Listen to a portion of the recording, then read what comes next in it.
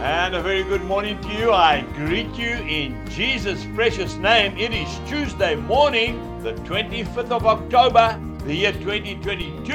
And this is your friend, Angus Buchan, with a thought for the day. If we go to the Old Testament, to the book of Numbers, chapter 23 and verse 19. God is not a man that he should lie, nor a son of man that he should repent. Has he said, and will he not do? Or has he spoken, and will he not make it good? Isn't that beautiful? One thing about the Lord, he is not a liar. He is not a deceiver. What he says he will do, he will do. We go to the book of Colossians, chapter 3 and verse 9. Do not lie to one another, since you have put off the old man with his deeds. Christians cannot lie because it's not in the nature of God to lie. Jesus has never once lied to me, my dear friend.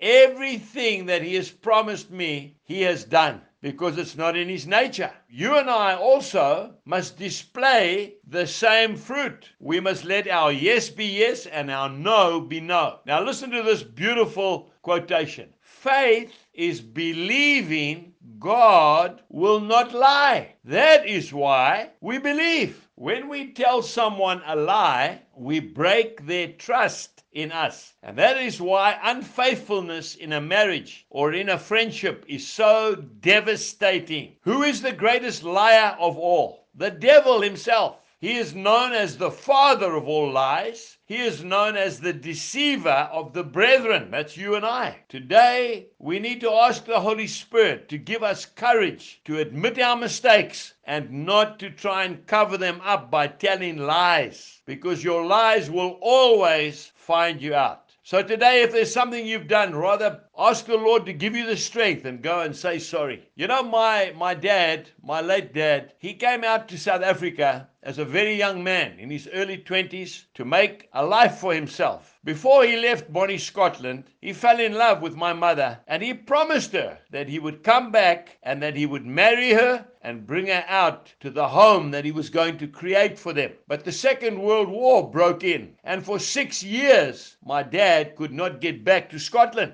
And for 6 years, my mother waited for him because she knew that he would not lie. And my dad was caught in the Second World War. He was in prisoner of war camp. And after the liberation, he went back to Bonnie, Scotland, the country of his origin, and he married my mother within 2 weeks. And they came back to South Africa together. That is one of the things I loved about my dad. Whatever he said he would do, he would do. Now, you and I today need to be exactly the same. Let us be honorable and not tell lies. Jesus bless you and have a wonderful day. Goodbye.